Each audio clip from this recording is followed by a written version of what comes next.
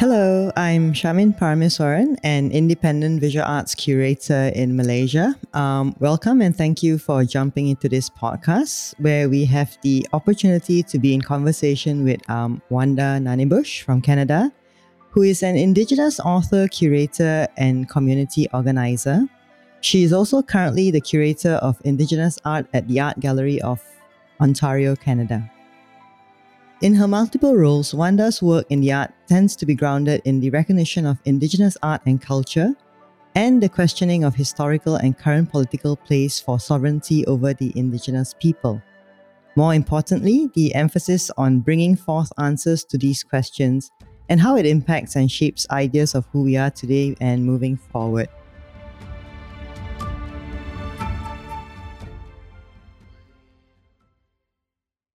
Welcome, Wanda. And I think it's nighttime where you're at? Yes, it is nighttime. Yeah.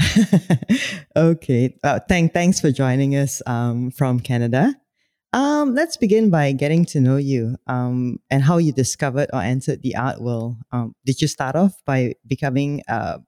Did you start off by being more a community organizer and activist before becoming a curator, or was that vice versa? I fell into curating, I would say, All because right. I fell in love with people's work. And then I wanted to show, their work to other people, and sort of it kind of went from there. So it started from a place of falling in love with artists and artworks. When I was younger, I was very much an activist, political kind of speaker kind of person, but was also disillusioned with political movements and speeches, especially from leaders. I felt like that kind of language wasn't really capturing the future that I wanted to exist. And when I went to my first contemporary Indigenous art shows, one of them was by Robert Houle in 1992 called Land Spirit Power. And it was at the National Museum of Canada. And I was 16 at the time. And I was floored at the way in which artwork seems to be able to speak to the nuances and complications of our desires for a different future in a way that politics can't. And so my love started then, and it's continued ever since. And so I've always had multiple careers. Curating is one of them. Yeah, I think in the art world, this multi hyphenated sort of roles, I mean, helps us actually get through or expand what we actually look at in the art world. All right. Basically, and as the curator of the Indigenous art at the Art Gallery of Ontario, could you sort of give us a brief understanding of the Indigenous context of Canada? For people here in Malaysia. For sure. Yeah. So in Canada, we use the words First Nation, Inuit, and Métis. Those are kind of the groups that make up the Indigenous peoples of Canada. There are 630 First Nations in Canada. There are about like 70 language groups that are Indigenous languages that are still spoken today. So it gives you a sense of the diversity. So there are many, many nations. So for example, I'm Anishinaabe Kwe. In kind of colonial language, they call that Ojibwe or Chippewa.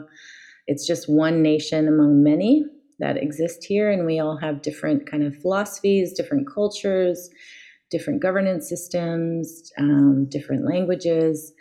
And the Anishinaabe are quite huge. So we kind of cover multiple provinces within Canada and then also within the United States. So we're one of the nations with the largest kind of landmass that our nation spread everywhere. So that's kind of lovely. You meet cousins everywhere you go. So yeah, that's the context. As far as the legal context goes, we had treaties. Many of us had treaties, which were nation-to-nation agreements with the British Crown, and then with the Canadian government afterwards. And some of the things that we think about with that are that we were supposed to grow, independently of colonial settler nations. Those treaties were broken, and we were put under a law called the Indian Act, which basically makes us like wards of the state. So basically like children of the state. And that act has kind of controlled most of every aspect of our lives since 1876. And now we have like a massive sovereignty movement that has been going on pretty much since colonialism started, where we kind of want those treaties honored and that idea of our own nationhood to continue, and this way of raising our children in our own cultures to continue. Wow. Okay. Is that a good context? Yeah, I mean, it was quite interesting because when I was asked to sort of do this podcast, I really had to jump onto the internet and start researching. Yeah, because I think of how far our countries are, we're not, we don't really know a lot about what's happening in Canada. So I think that that's a good starting point. And I think going back to the arts, I think what I found interesting is the representation of Indigenous art in Canada. I think has moved beyond just exhibited in historical context, but has also been dynamically integrated into the contemporary arts of which you've been a part of, right? Could you elaborate on basically the significance or importance of this? For sure. I think that one of the main ways that we have moved out of the anthropological, the historical, the ethnological kind of museums, which really saw our culture as only great and authentic pre-contact, like before colonization. So it's as if, somehow we were supposed to die out, basically, right? So our culture is only good in the past.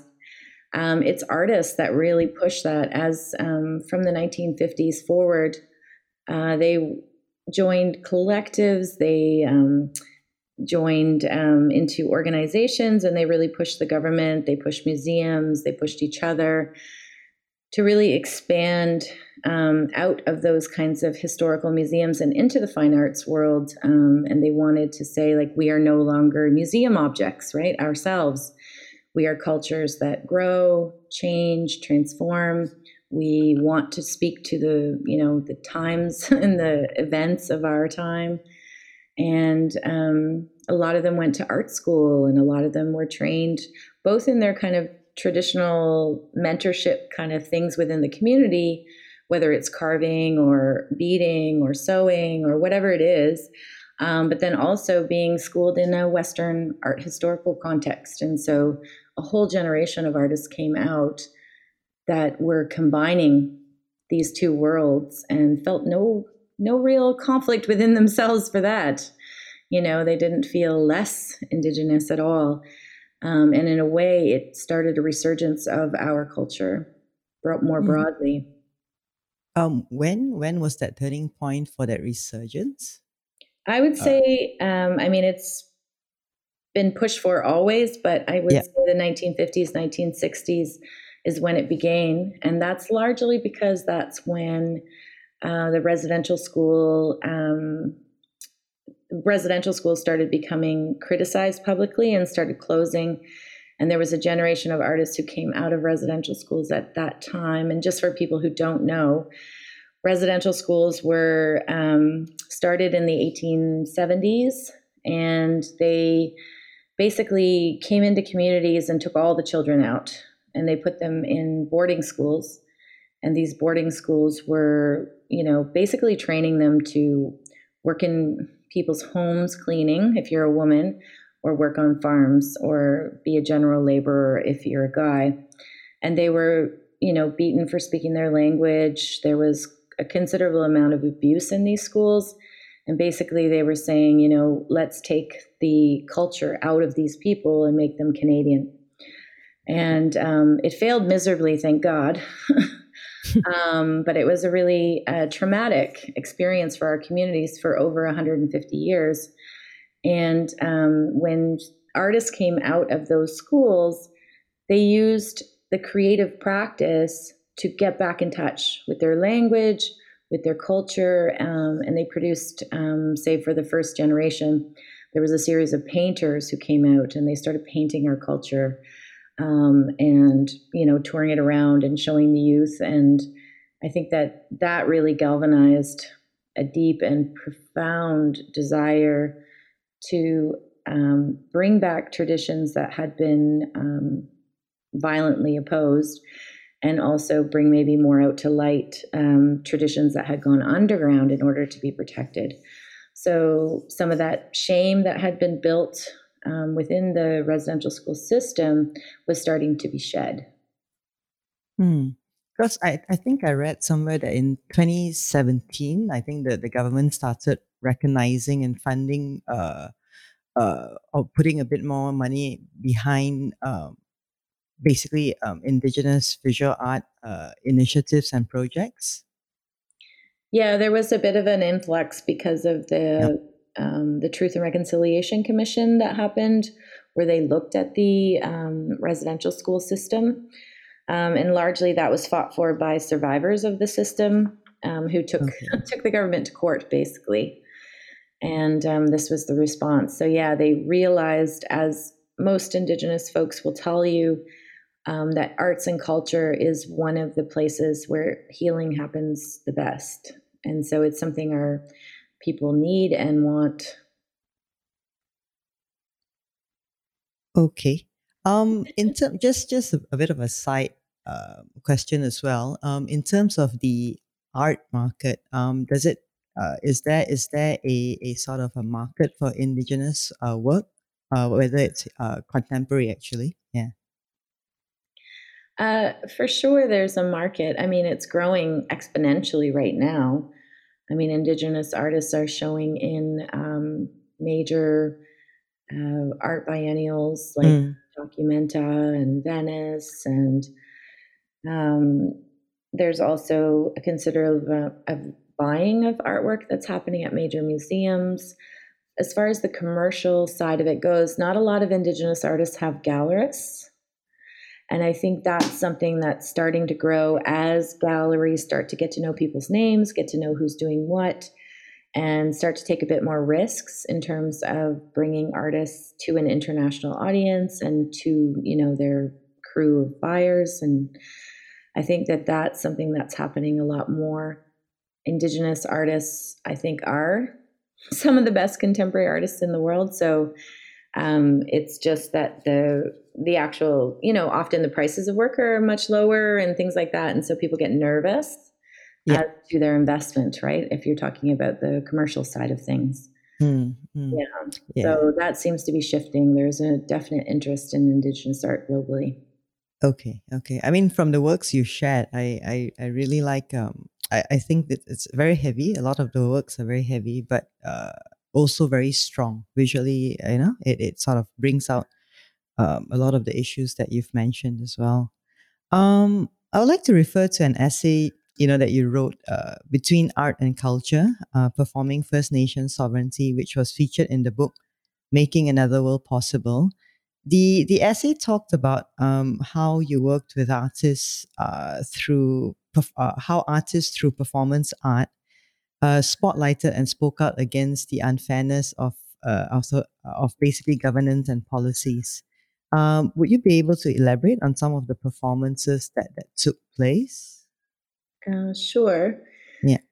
In that essay, I was drawing parallels between what happens in kind of like more protest environments in politics, the way in which politics is turning to art to make its voice more heard, and then the way in which art turns to politics. And so it's kind of like everything is blurring together these days, and especially in the realm of performance. I was thinking about Bo Dick, who did a performance where he brought back a very ancient governance thing that they do in his culture, the Haida, where they have these copper shields and they break them, and it's a way of shaming and saying that you've broken the agreement, you've broken our trust, we can no longer trust you, this kind of thing. And it hadn't been practiced in a long time. And I think in the context of the culture, that's fine. But he wanted to bring it back in the context of how Indigenous folks feel about the Canadian government and their policies, and policies like the residential school system, but also the way in which colonialism is still continuing in a lot of laws, and the treatment of the earth, and different mining practices. And so he took these coppers all the way to Parliament, and had this kind of caravan where he had all these people with him, and he gathered more people along the way and stopped in different communities across Canada. It's quite a massive, massive country, right? So this can take days. And did some gift giving along the way, and then did this performance of the breaking of the coppers at Parliament Hill. And it is hard to break copper. I don't know if you've ever tried to break copper with your bare hands and a stone, but it's really difficult. And one thing I noticed is that the men, as they were breaking the copper, and the difficulty of doing that, and the way they have to kind of yell and bring energy into it, it felt a little bit like grieving, kind of grieving this experience of colonialism within the country of Canada. And so they break the copper, and then they left the broken piece on the steps of Parliament for the Prime Minister. He did come out and did kind of experience this, but then, proceeded not to keep the broken copper. So I'm not sure what that meant. But who didn't keep the copper? Have your own idea what that means. Yeah, yeah. An example of the way in which these kinds of traditions are being kind of recasted within an art context and a performance context to make sense of our own moment. Okay. And I mean, I'm curious, as in when he did this whole performance, like moving through the country and going to Parliament, there wasn't any for example, the police and all that to sort of stop it or say, you're not able to do this. Well, at the time, there was like a massive Indigenous movement going across the country called Idle No More, and I was one of the organizers of that movement within the Toronto context and Ontario context for 3 years. And so I think the police were quite used to protest and performance, and from land defenders and water protectors and dancers and drummers and all kinds of things for quite a long time when he did this. And so I think that's part of it, but also they may have learned that coming down really harshly when it's an artistic performance actually makes people turn against them, the government. So I think that's partly why we use art too in those contexts, is because it doesn't make them as violent against us. Yeah. I mean, it's interesting because I guess we work in very different countries and contexts. Yeah. And I think that's the reason I'm asking in the sense of how does art help, speak out or push against what we don't agree with when it comes to, I'm not even sure that I'm supposed to say this, to the government, right? Okay. Well, and what art it has a subtlety to it, and it is a slower pace of change, but it runs deeper in a soul, when you move slowly through something artistic rather than kind of, just saying you've changed, you know what I mean? It kind of has to live in your body. And how does the government sort of respond to it, or do they let it go? Do they ignore it? Does it actually, or do they react to it? It really depends on the moment and what's happening. I think that sometimes the government responds in a kind of violent way. We've had protests right now with water and land defenders from the Mi'kmaq, who are on the east coast of Canada, so on the Atlantic Ocean, who are fighting for their fishing rights. And the government is basically staying out of it, and the police have been quite violent, and the local non-native, non-indigenous community has been quite violent. And so you get that. We have another situation in Six Nations with 1492 land back, where they're also trying to make a land claim of a space that is being developed for housing. And again, the police have gone in quite violently. On the West Coast, on the Pacific Ocean, there's been some major arrests and some major violence from the police against land defenders of the Wet'suwet'en, who are protecting their traditional territories from a kind of a pipeline coming through. So yeah, there's tons of, it's very, very varied across the country in terms of what's going to happen. Okay. And I think moving forward to this year, basically, 2020. How has it been for what you've been doing in terms of with the gallery, and the sort of lockdown that we've come to. What are some of the projects that you're currently working on? Yeah, I mean, COVID has been quite intense, and so what's the situation like in Canada now? Are you all under lockdown, or are you being let out? What's the situation? It's kind of a mixed situation. We were on lockdown, then we opened up, and then our numbers spiked really high. So now we're back to kind of being more careful. So our museum has been open since July, but it's open with appointments and very low numbers, and it's all deeply controlled with masks and things like that. Yeah, but that's how we are here as well. Yeah. But they are letting people in, and you can go to a bar and sit outside. You can go for a walk, those kinds of things. You have to wear a mask in public. So things are kind of opening up, but most people are headed back inside now because of the numbers. It's like a second swing upwards, largely among young people now. So it's switched where it's going. But generally, I think, I'm working on exhibitions. We're still doing rotations in the permanent galleries. We're still, doing all those things that we normally do. I just opened a small exhibition of Michael Belmore's work, who is an Anishinaabe like I am, and he works in sculpture, oddly enough, also in copper. He works with stone and copper and clay.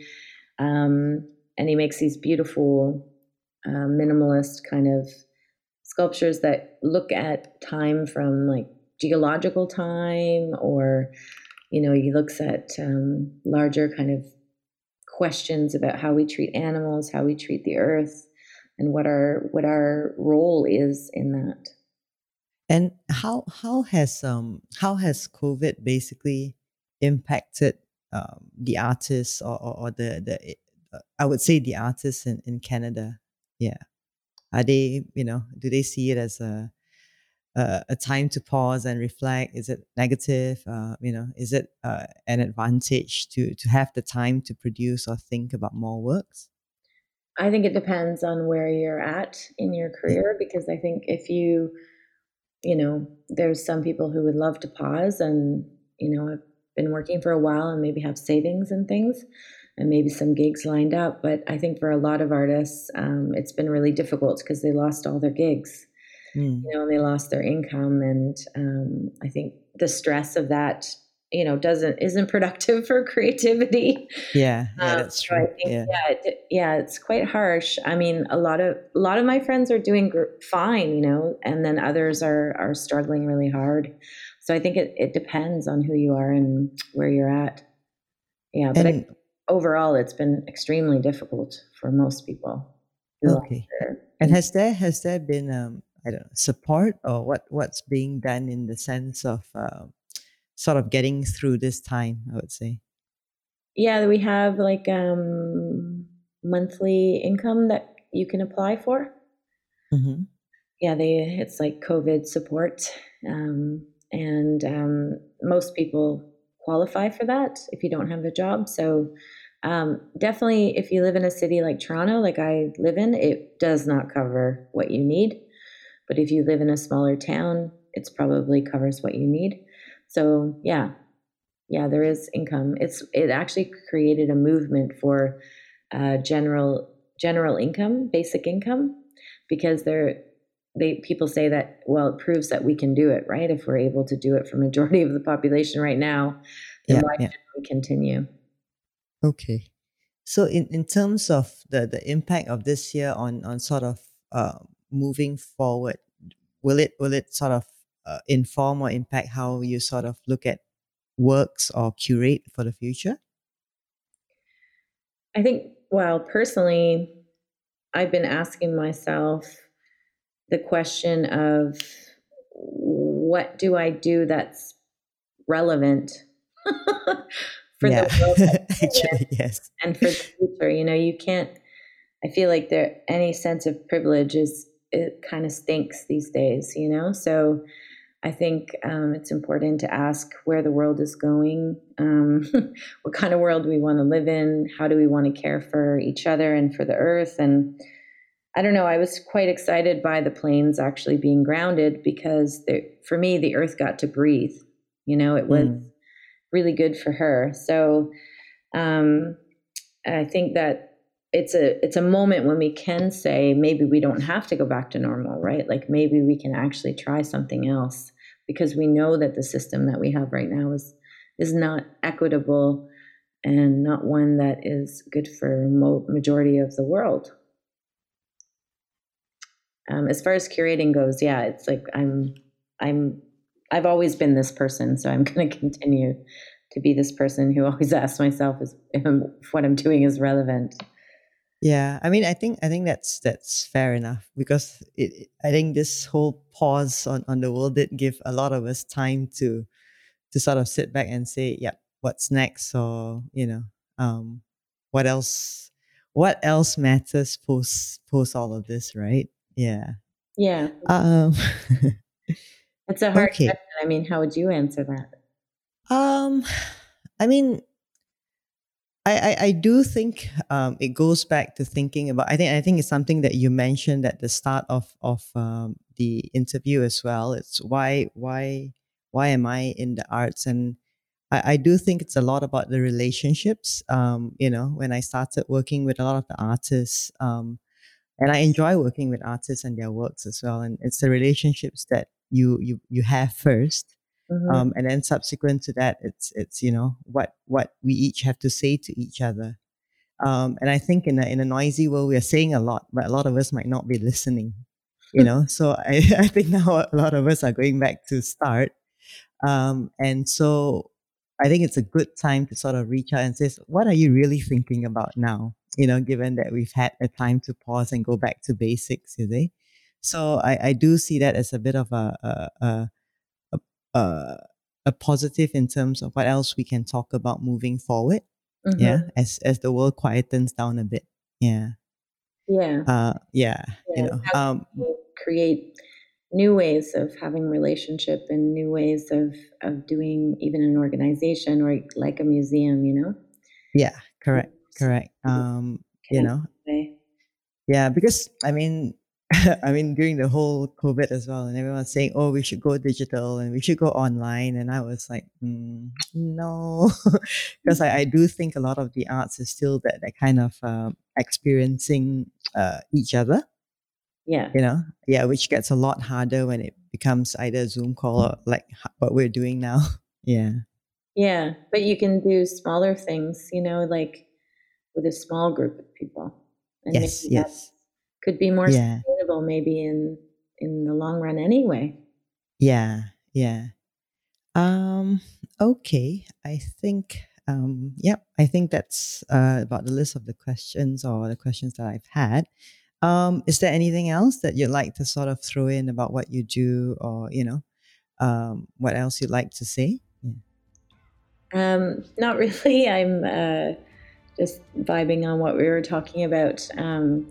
I am sad I can't be there, and I really do want to come in the future. And as you were saying, it is about relationship building, and so Yeah. that's the part that's sad, is like I can't see people and meet people. Have you been? Have you been to Malaysia? No, I haven't. So this was going to be my this part of the world, Southeast Asia. Yeah, I have, but I haven't been to Malaysia, and it's Okay. yeah, supposed to come last year and then couldn't, and yeah, and then I went to Australia to do some stuff, and I was going to come then, and anyway, there's been things that have prevented, and I thought for sure this time it was going to happen, and then COVID happened. So if you ever do come to this part of the world, give us a shout out. We'll definitely, take you around or show you around. And thank you so much for spending your time with us, especially this late at night in Canada. Yeah, for having me, and thanks for chatting. Thanks, Wanda. Bye-bye.